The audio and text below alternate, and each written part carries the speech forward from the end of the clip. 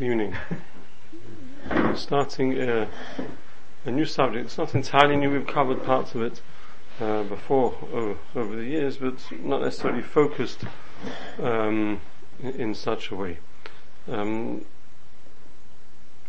concept of liability and responsibility between employment, employers, employees, professionals, etc. So it's not only employees, it's also kabalonim. In other words, if you would hire a professional where you're not necessarily employing them as in they're not coming on your books, but you're hiring them to do a specific job, whether you're paying them for the job, you're paying them for the time, etc. in various different areas there. And there are certain areas where the normal halachic gedorim of a person's responsibility as far as if damage happens which is indirect, whether that is something which the person who caused it will be chayav or not chayav, there's room to stretch the normal parameters of a person's obligations in a number of these different scenarios. So just to cast your mind back, I don't know, it's 8 years ago, so it should mamish be fresh in most of your mind. We learned the sugya of Maridin and Meshulchani, maybe longer than that. Time flies when you're having fun. Okay, forgive me for feeling young. And in the sugya of Maridin and Meshulchani, let's do a little bit of chazorah of that. In the sugya of Maridin and Meshulchani, we came across a concept where there were a few different steps to Maridin L'Shulchani. We had the concept, the classic scenario, Maridin L'Shulchani Pshutik Mashmoi, is where a person shows a coin to a banker who's meant to be qualified to speak and give a professional opinion on the validity of the coin. Is it genuine? Is it counterfeit? And basically what's happening in the scenario is that Reuven's coming to pay Shimon back a debt with a coin. And Shimon, when he receives his coin, he's wiping out the debts, he's giving back the shtar-chov, and he wants to make sure he's getting the real deal. He wants to make sure he's toughy getting paid with a coin that's genuine.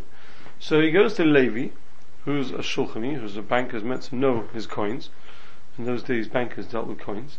And he says, this is a coin, can you tell me is this genuine? And Levi says, it's genuine. And so therefore, based on that, he invalidates the chayv, gives back the debt, etc. And it transpires that the coin wasn't valid. It wasn't valid, so the Gemara discusses exactly in what way wasn't it valid, and what was the scenario. Was it counterfeit? Was it that it had been valid and now it had been cancelled?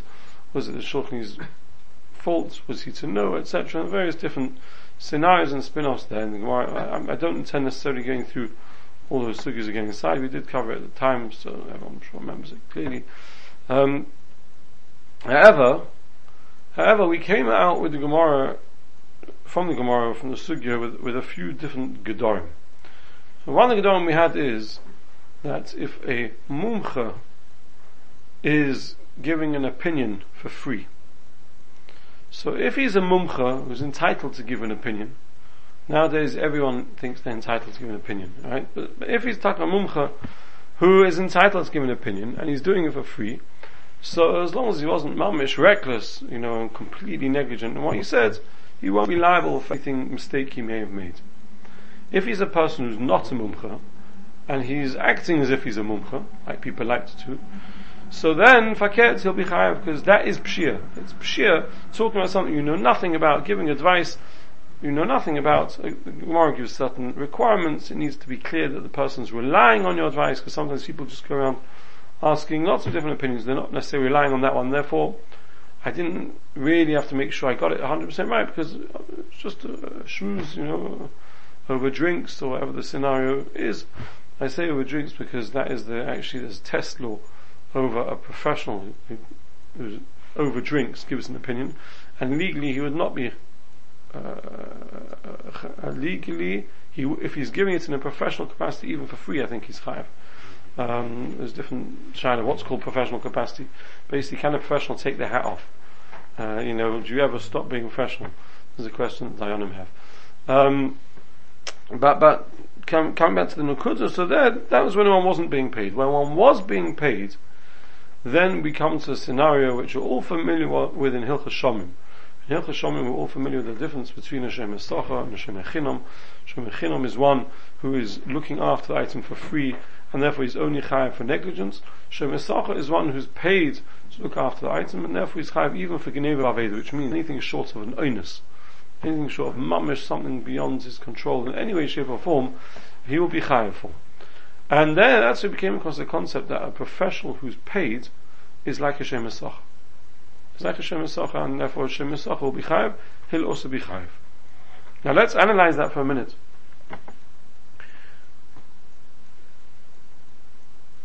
If a person causes damage directly, then they're chayav within mazik. You don't need to be a shomer to be chayav. You're chayav because you're a mazik. You're a mazik who did hezek.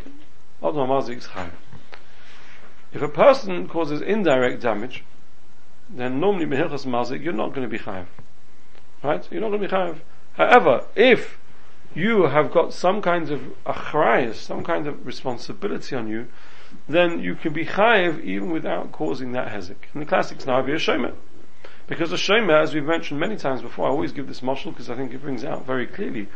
If I'm in your house and on my way out I don't close the front door properly, and you're there, so I was never a shomer, right? And because of that, chas shomer gano comes in and takes something from by the front door, I'm not chayav, not minadin, because it wasn't guaranteed to happen. Maybe you would have found the front door open and closed it in time. Who said somebody would have tried to come in? It's not bori hezekah, it's not miyad, it's not all the different boxes which you need to tick for garmi, even if you don't have, and therefore it's groma, it's posha groma, and the fan potter. If I'm a shomer on your house, I'm house sitting for you, and I leave the front door open, and someone comes in and takes something from in the house, I'm chayav for the same action which I didn't do anything. Exactly the same two actions, I'm chayav. Why am I chayav? Because I'm achroi.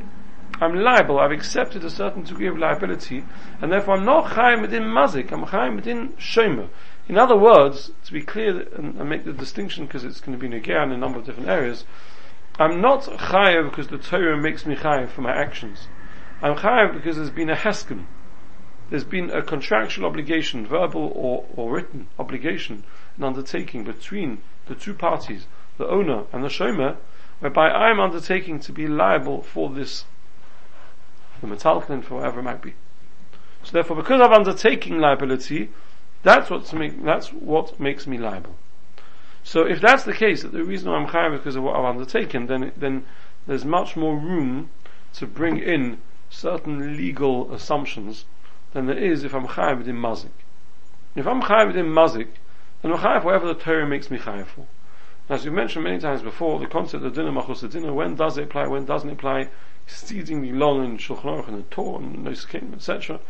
But we've always gone with a very simple, and obviously there's always exceptions too, but with a very simple approach, which is, and maybe it's sometimes too dumbed down, but let's go still with this approach. Any interpersonal relationship, any interpersonal scenario between two Yidden has got nothing to do with din machos dinner.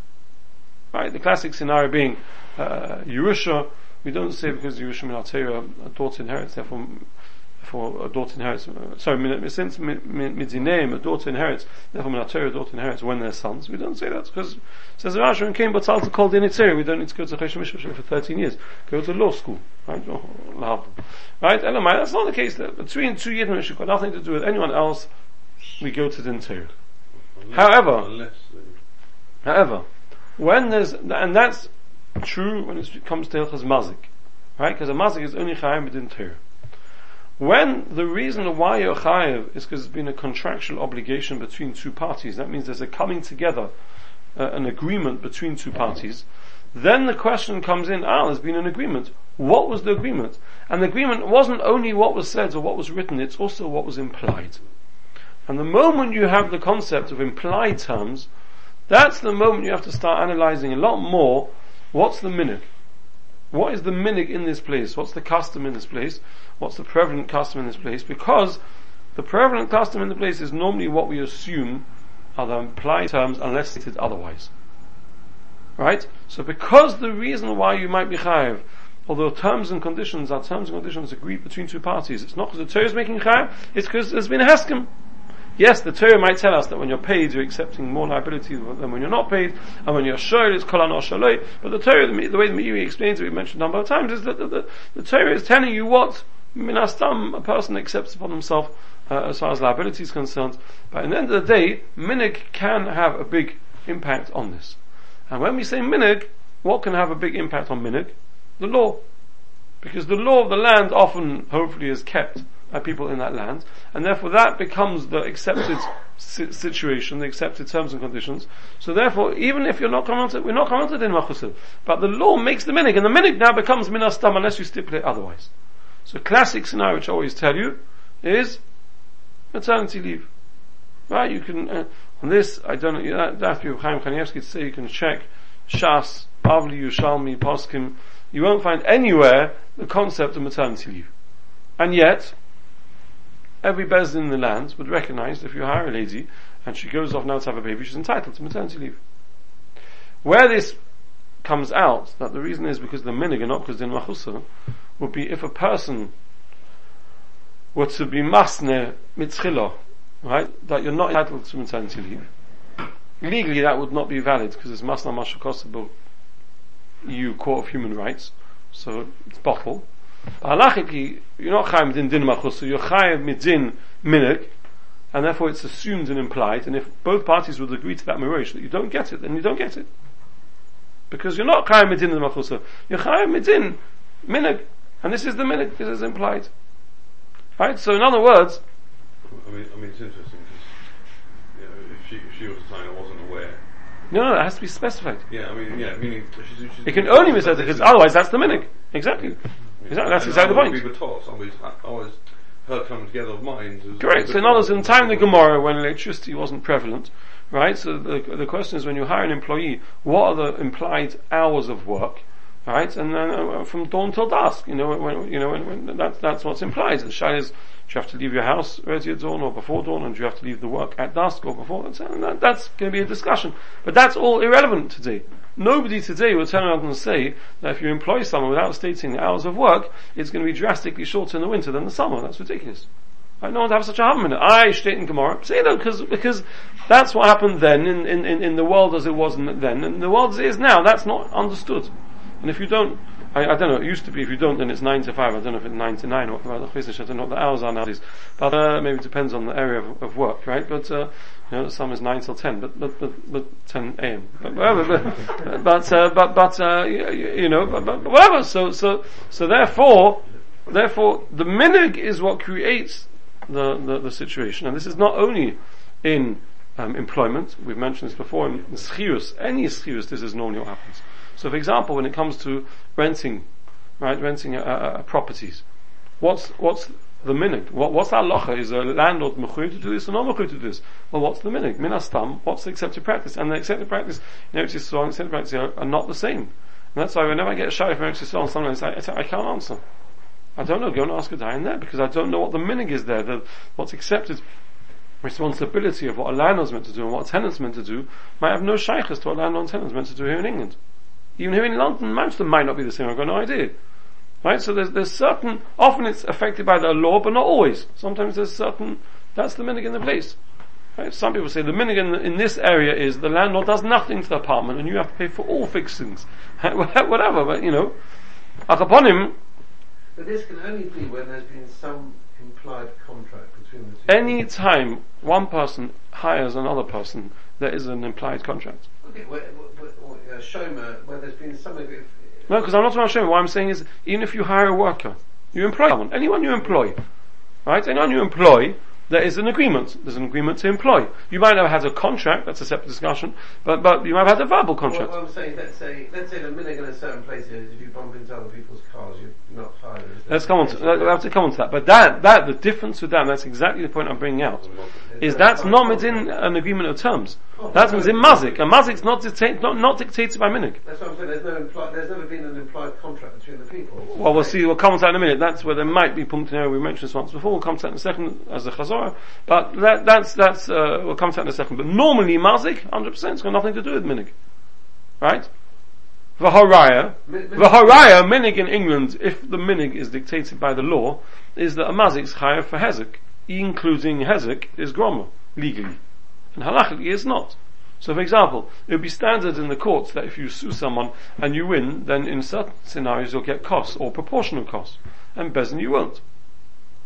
Right? Why? Because minadin, that's groma and you're not entitled to it.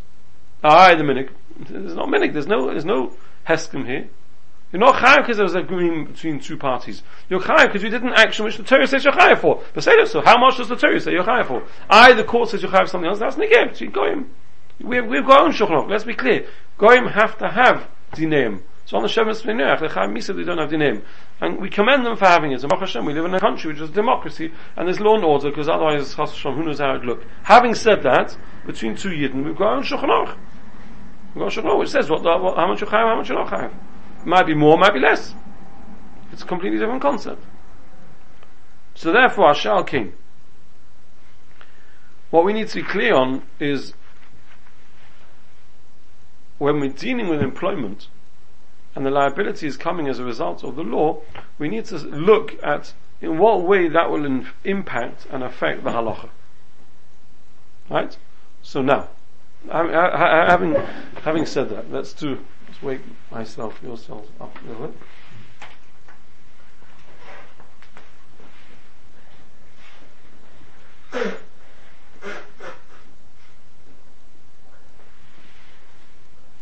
Excuse me.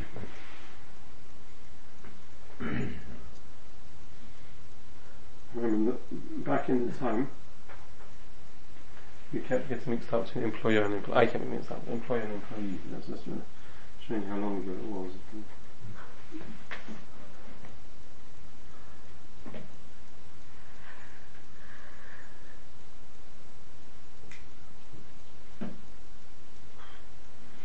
Two years, right? 2 years. Not much has changed, huh? Now,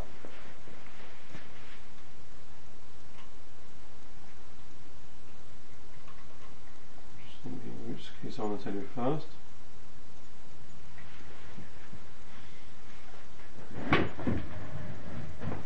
We can move out your way in a second.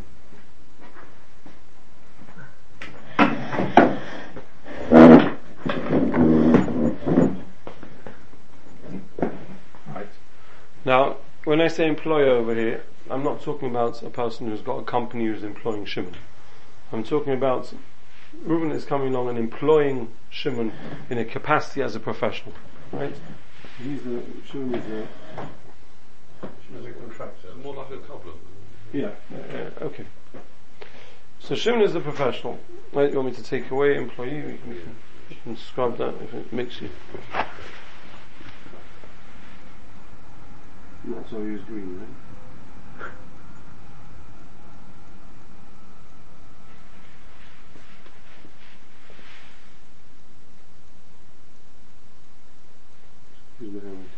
He's the carbon, right? Now, he could be an accountant, he could be a surveyor, he could be a lawyer. Lawyers might be harder, but he could be a whole host of things, right? Reuven is hiring Shimon. Shimon, as a professional, has PI cover, professional indemnity insurance.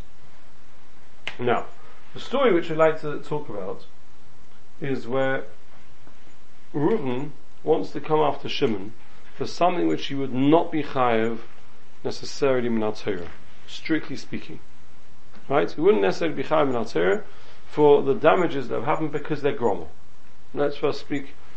Maybe I should have said this before. I've given as much of the introduction as I have because it already gives away a bit, but let's talk about a classic scenario where something that Shimon would not be chayav for min adin in Shulchan Aruch. Right? However, from a legal point of view, Shimon would be chayav.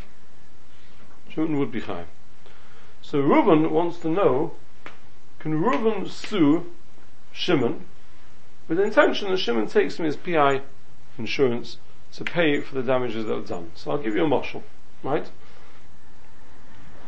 I'm giving this mashal without necessarily knowing, without thinking it through to know if it actually properly works for Nato, but let's give it a mashal. Ma'aser Shahoya. You have a builder, right? Shimon's building a house for Reuven, and he measures in the basement the water level for the basement. He takes off the Thames water grid, and Thames water grid says exactly how deep the water pipes etc. are, and based on that assumption, he lays the tiling in the basement and everything else with the assumption that everything's going to be fine. Turns out that he was wrong. But the Thames water figures, depths are not accurate. Those in the business, however, let's leave that for now, whether it's mamish pshia or whether it's just not mamish pshia. Bottom line is, as a result of that, the water, the drainage from the sewage in the toilets in the basement won't go out. It won't go out. So the only thing that you can do is to rip up all the tiling, put a pump in the basement, and the pump has to pump out the sewage. This is a true story, right? So now, Reuben wants to sue Shimon and say that you need to pay not just for the cost of the pipe work which now we have to throw out, all the tiles which you now have to rip up and whatever, you have to pay for all of it. Now let's say, for a moment, we're not even analysing halachically whether it's chayav or no, let's say that would be called groma. Let's say we call groma. Indirect damage, because who said when it would have been found at the time and puncture was found now? Let's say that would be called groma. I'm not saying is, let's say it is just for the discussion at the moment, right? So now, Reuben comes to Shimon and says, can you pay me? Meaning, obviously I don't expect you to pay me, I want to go after the insurance. Now there's a few challenges that arrive in this scenario. Challenge number one is, if they go to Beis Din with the intention of Reuben proving that Shimon's chayav, with the intention that Shimon's PI pay up, Shimon's PI will not pay up. Because they will only pay up based on a ruling of a court of law, not a ruling of Beis Din. They don't quite have a Manas HaChamim, as it should be. Right? And even a formal arbitration. They will make it very clear to you, you do not have the right to give a mandate to Dayanim. Yes, because the Dayanim are passing according to the Torah and they're not interested. And even if Dayanim are passing legally, they don't have the confidence in Dayanim. Who are they? They're not a court of law. We haven't signed up this arbitration. You want it to go to court. So shine of one Hilchas Arkois, forget for a moment Hilchas Mazik and Hilchas Lachrayas, is, does Reuben have a right to take Shimon to court? Why is any of this relevant? Why is it not simply that the minhag of how you employ nowadays a professional is on the das of the professional? So I'm coming to that in a second, and that's why I said to you I've given too much of an introduction already. But first I'm just telling you some of the shilas that revolve in such a scenario, right? So first of all, what does Reuben do? Reuben will often come to Beis Din and say, can I take Shimon to court? Of course I'm not taking Shimon to court, I'm taking his insurance to court, but I can't take his insurance to court because I've got no contract with his insurance.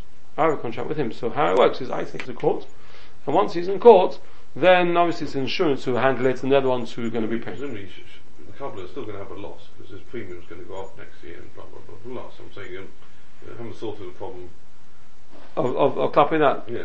Okay, you could say the part what he's going to be chayav to pay through this claim, he'll be chayav tak in any case. So you're getting off on insurance and the rest. Okay, so let me spell out a bit more now. Let me come touching on already this point. Is there an implied assumption that when Reuven goes and hires Shimon, who's part of a professional body, and advertises as part of a professional body, that if anything goes wrong, I want to know I'm covered? Right? I want to know I'm covered because that's what I'm coming to. If I take a surveyor of the house and I'm building everything based on the surveyor, and if something goes wrong, I need to know I'm covered. Otherwise, I wouldn't come to. I go to someone who's cheaper and not qualified, right? Or qualified, but not part of a professional body. So, is there what we were referring to a minute ago? That even though in Shulchan Aruch it might be groma, but when you hire this umun, he's a umun, shekilkil, right? And you're paying him. So first of all, in any case, even before we come on to the implied new terms and conditions, even machmas the Gemara of umun shekilkil, maridin l'shulchani, you might be chayiv. Except that if you look through the sugya maridin l'shulchani, as we covered at the time, there's a machlokes if you need garmiot. Because the Rishonim who learn that in that scenario where Shimon said that the coin was fine, the hezek was miyad.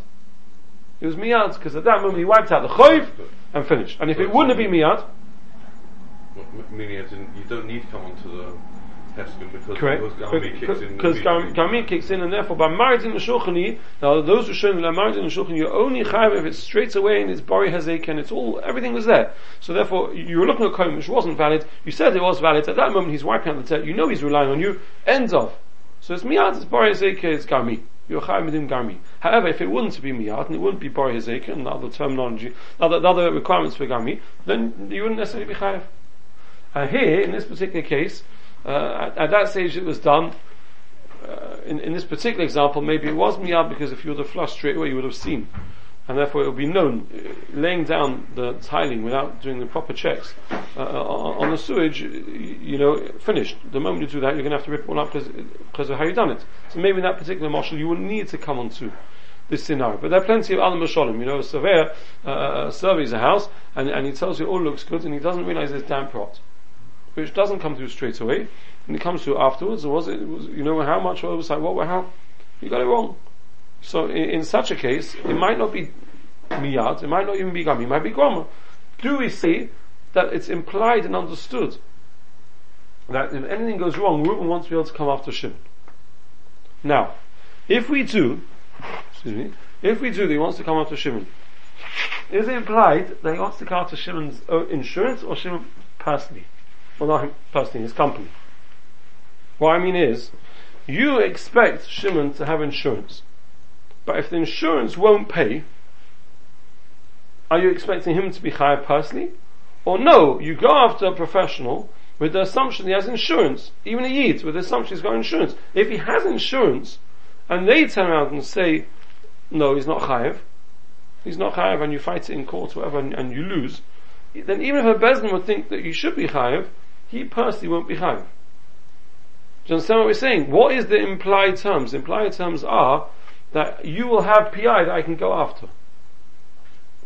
So in other words, if he wouldn't have PI... If you look at what are normal terms of engagement, lav dafka told upon, it's going to be limited to I'm going to be limited in my damages to you based on my PI. Actually, you would see that. Typically you would see that. A normal professional agreement would say, and my liability to you is restricted. Capped. Yeah, now lav dafka, the cap, so you... Cap might have nothing to do with PI, it might be cap... Yeah, I'm saying, presumably you, the professional, will set your cap told upon your PI. But ultimately, if PI's run away, you're still...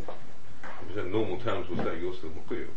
So what I'm asking is that if the reason why we're making Shimon chayav for more than what he's chayav for in our Torah is only because it's assumed that he will have PI that you'll be able to sue, right? So let me explain. What happens if he doesn't have PI? He's in breach. He's a professional. He should have PI. He missed the payments. His PI is lapsed. Right? His PI is lapsed. And now you're coming after him. So then you're entitled to say that when I hired you, based on what we've been saying, I assume that you've got this level of coverage which will cover me if something goes wrong, and therefore you're chayav more. That's part of what I'm paying for. When I pay for a professional from a professional body, I'm paying for that extra achayvs. And the fact that you can't get it from insurance is not my problem. But if you have insurance, and now the insurance I'm paying based on time shahi, do you still have a right to come after Shimon? Presumably there's a difference between the amount you would become originally for him, assuming you couldn't go anything further. There's an amount which Shimon may be chayav to al pi halacha, full stop. Mm-hmm. There's a separate item which would only kick in an additional figure between the amount that he would be viable al pi halacha. Well, the man might be chayav al pi halacha, might be nothing. It might be all it might be, but there could be an amount that he's chayav al pi halacha anyhow. Right. That would presumably not be Well, he's chayav al pi halacha. Every professional should have their standard terms and conditions. And their standard conditions say that we are liable to you things. They may or may not have a cap, and they may or may not have PI insurance. Right, so we're talking about, let's be clear, in all of these discussions from now, till I tell you otherwise, always, right, if there's a contract between these two parties and it specifies there exactly what the liability is and isn't, then we don't need to have a share. But even if we're talking about a case where there isn't, right, it's a Haimish setup. From you, I'd have to sign the whole thing with him, right, and what should we do? I trust him, I'd have next to him to shoot. Right? So he's part of a professional body, you're taking him on for a job that doesn't necessarily mean there's always going to be a contract. There should be, but there isn't. Take it from me, there isn't always a contract. Right? And therefore, in such a case, we need to know what's implied. Right? So now we're saying... If normally with a lawyer, with a solicitor, with a surveyor, these are the normal terms, as in there's not a range of terms, right? But these are the normal terms, and the fact that he hasn't done it, Correct. If that's normally the terms, then that's what you're doing. You're hiring someone who you're expecting him to have the acharis. Right? Now, let's spice it up a little bit. Let's say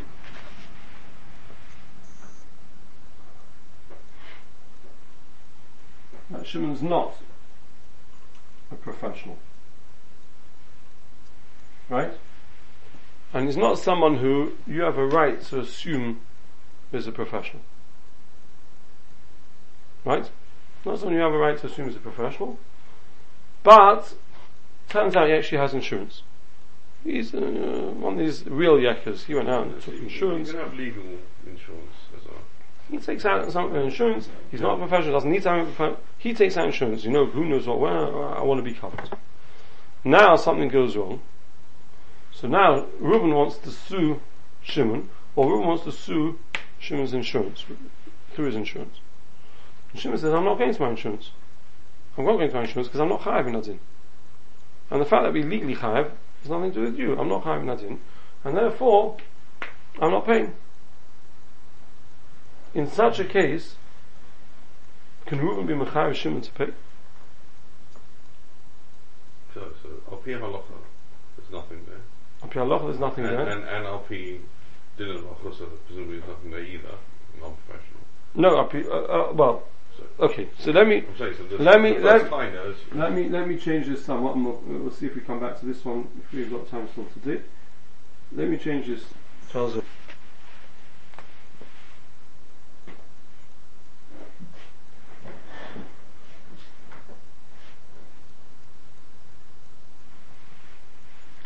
Reuben's a mafkid, Shimon's a shem echinam. Right? Reuben's a mafkid, Shimon's a shem echinam. Reuben deposits something with Shimon, he's meant to be looking after it. Shimon happens to have contents insurance in his house. Reuben does not know that Shimon has contents insurance in his house. Right? And it gets stolen. Gets stolen? Standard to have. Gets stolen. Sorry? And it's not standard. It's not standard to have. No one's under any obligation to have contents insurance. And it gets stolen. Right? So now that it gets stolen, Reuben turns around and says to Shimon, well, what happened here? He says it got stolen. He says it got stolen. Now, to be chayav to make sure, let's say Reuben believes him, he's potter. Shimon looks at the terms of his insurance, and his insurance covers him for anything taken from his house, whether it's his or not his. Let's say there is such a policy. Yes. Argue theoretically for now, right? Shimon gets a payment. Again, fully within the law. We're talking about if the policy covers him not only for what's his, but any other items he might have in the house belong to other people as well. Assume there is such a thing for a moment. Seems to be a debate whether that is true or not true, so let's leave that for now. Whether insurance will ever cover you for something which you don't have a responsibility, let's leave that for now, right? He gets the money going over to him.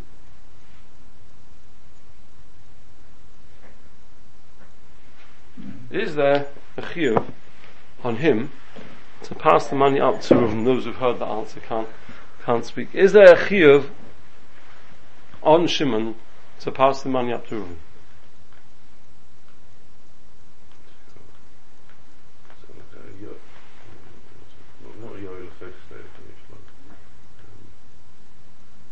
You've been nana from.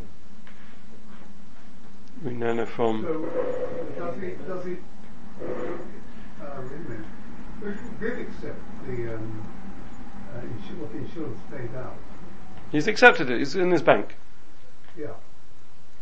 He went to the insurance and said, "This." Is it being paid for having done the shmir? No. You're asking a separate question. First of all, we're talking about Shem Echinam here.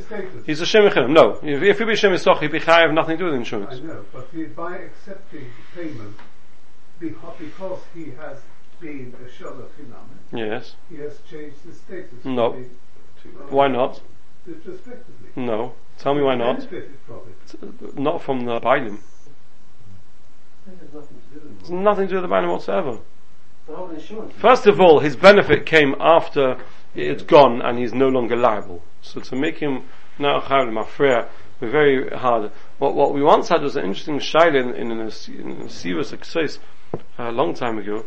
The other scenario where a Sheichetz was only being paid for one part of the animals that he shechted which were kosher, and he was reckless in certain ones, and therefore those ones became treif. And the shaila was he a shem esacha on those ones? Because the mafreya, he doesn't get paid for those ones. He only gets paid from the kosher parts of the kosher ones, right?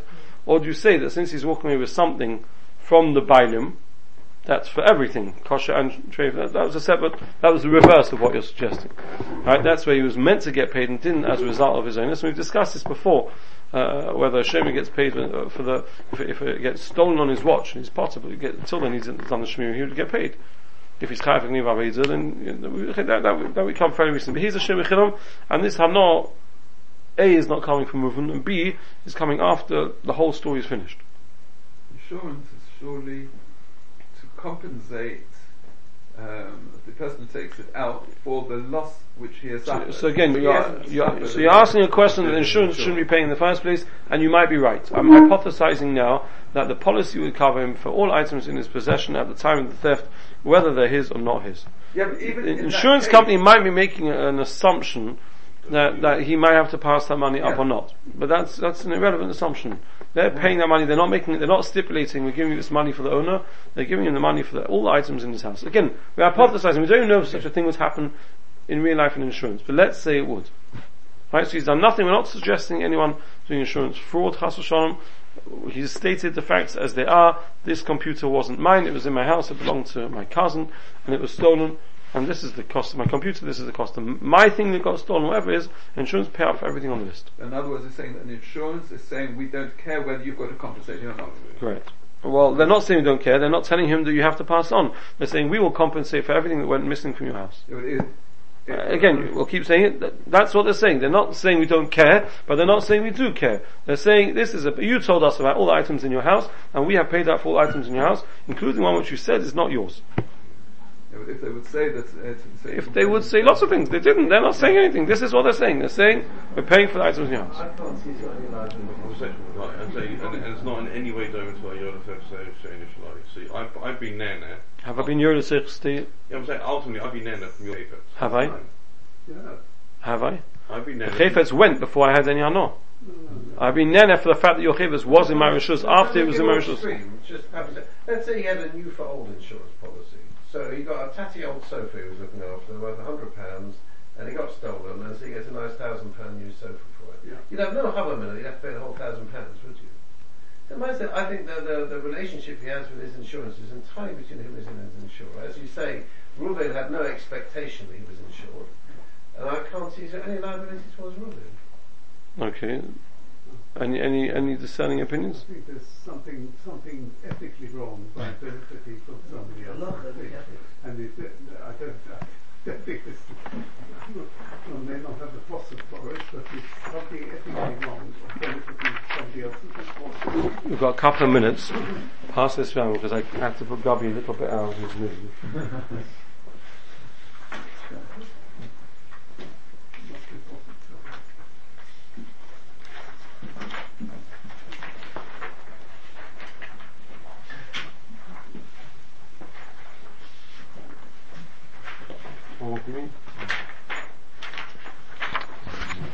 The Mishnah we've learned before. Mishnah Mafkid Lamot Heyam Beis. Says the Mishnah. We'll do it quickly and we'll do it again properly next week. So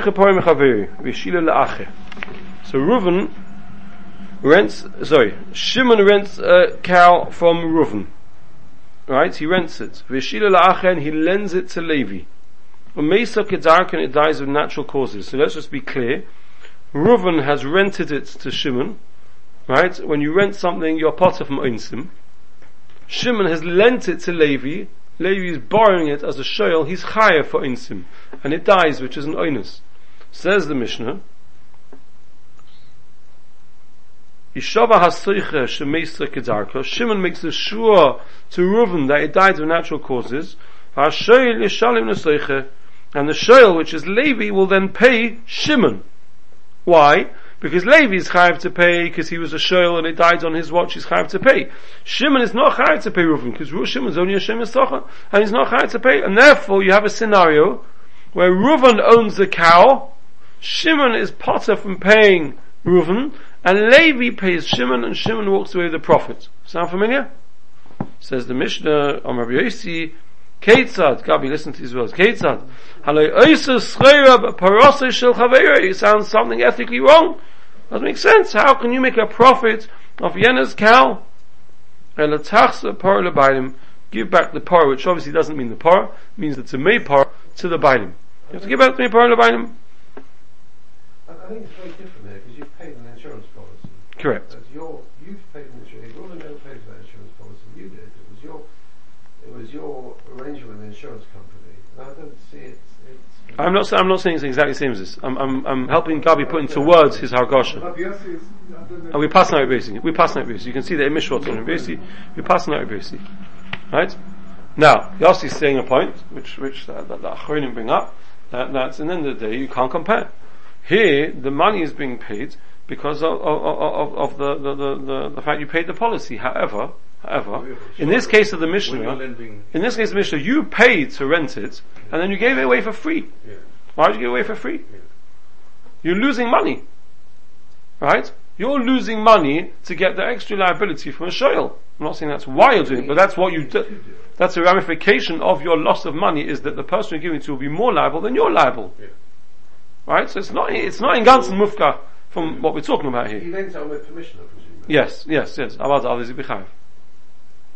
it's not 100% 100 miles away. Mm-hmm. What we have to see mentioned in the next year is Gabi made the ha'ara that it doesn't sound right, and Melvin said that that's not halacha necessarily. So what we need to understand is, what is Rabbi Yossi actually saying here? It's not right. It's not fair that you should make money on his cow. Beautiful. But in Shulchan Aruch we need to be able to put it down to a concept in halacha. This sounds like not fair is what kids say in the playground, right? As I tell my kids, life isn't always fair, right? It isn't, deal with it, right? But what's got to do with halacha? Why is it not fair? We've done the maths. Soicha, shoyl, it adds up. It's very fair. Why is it not fair? What does it mean it's not fair?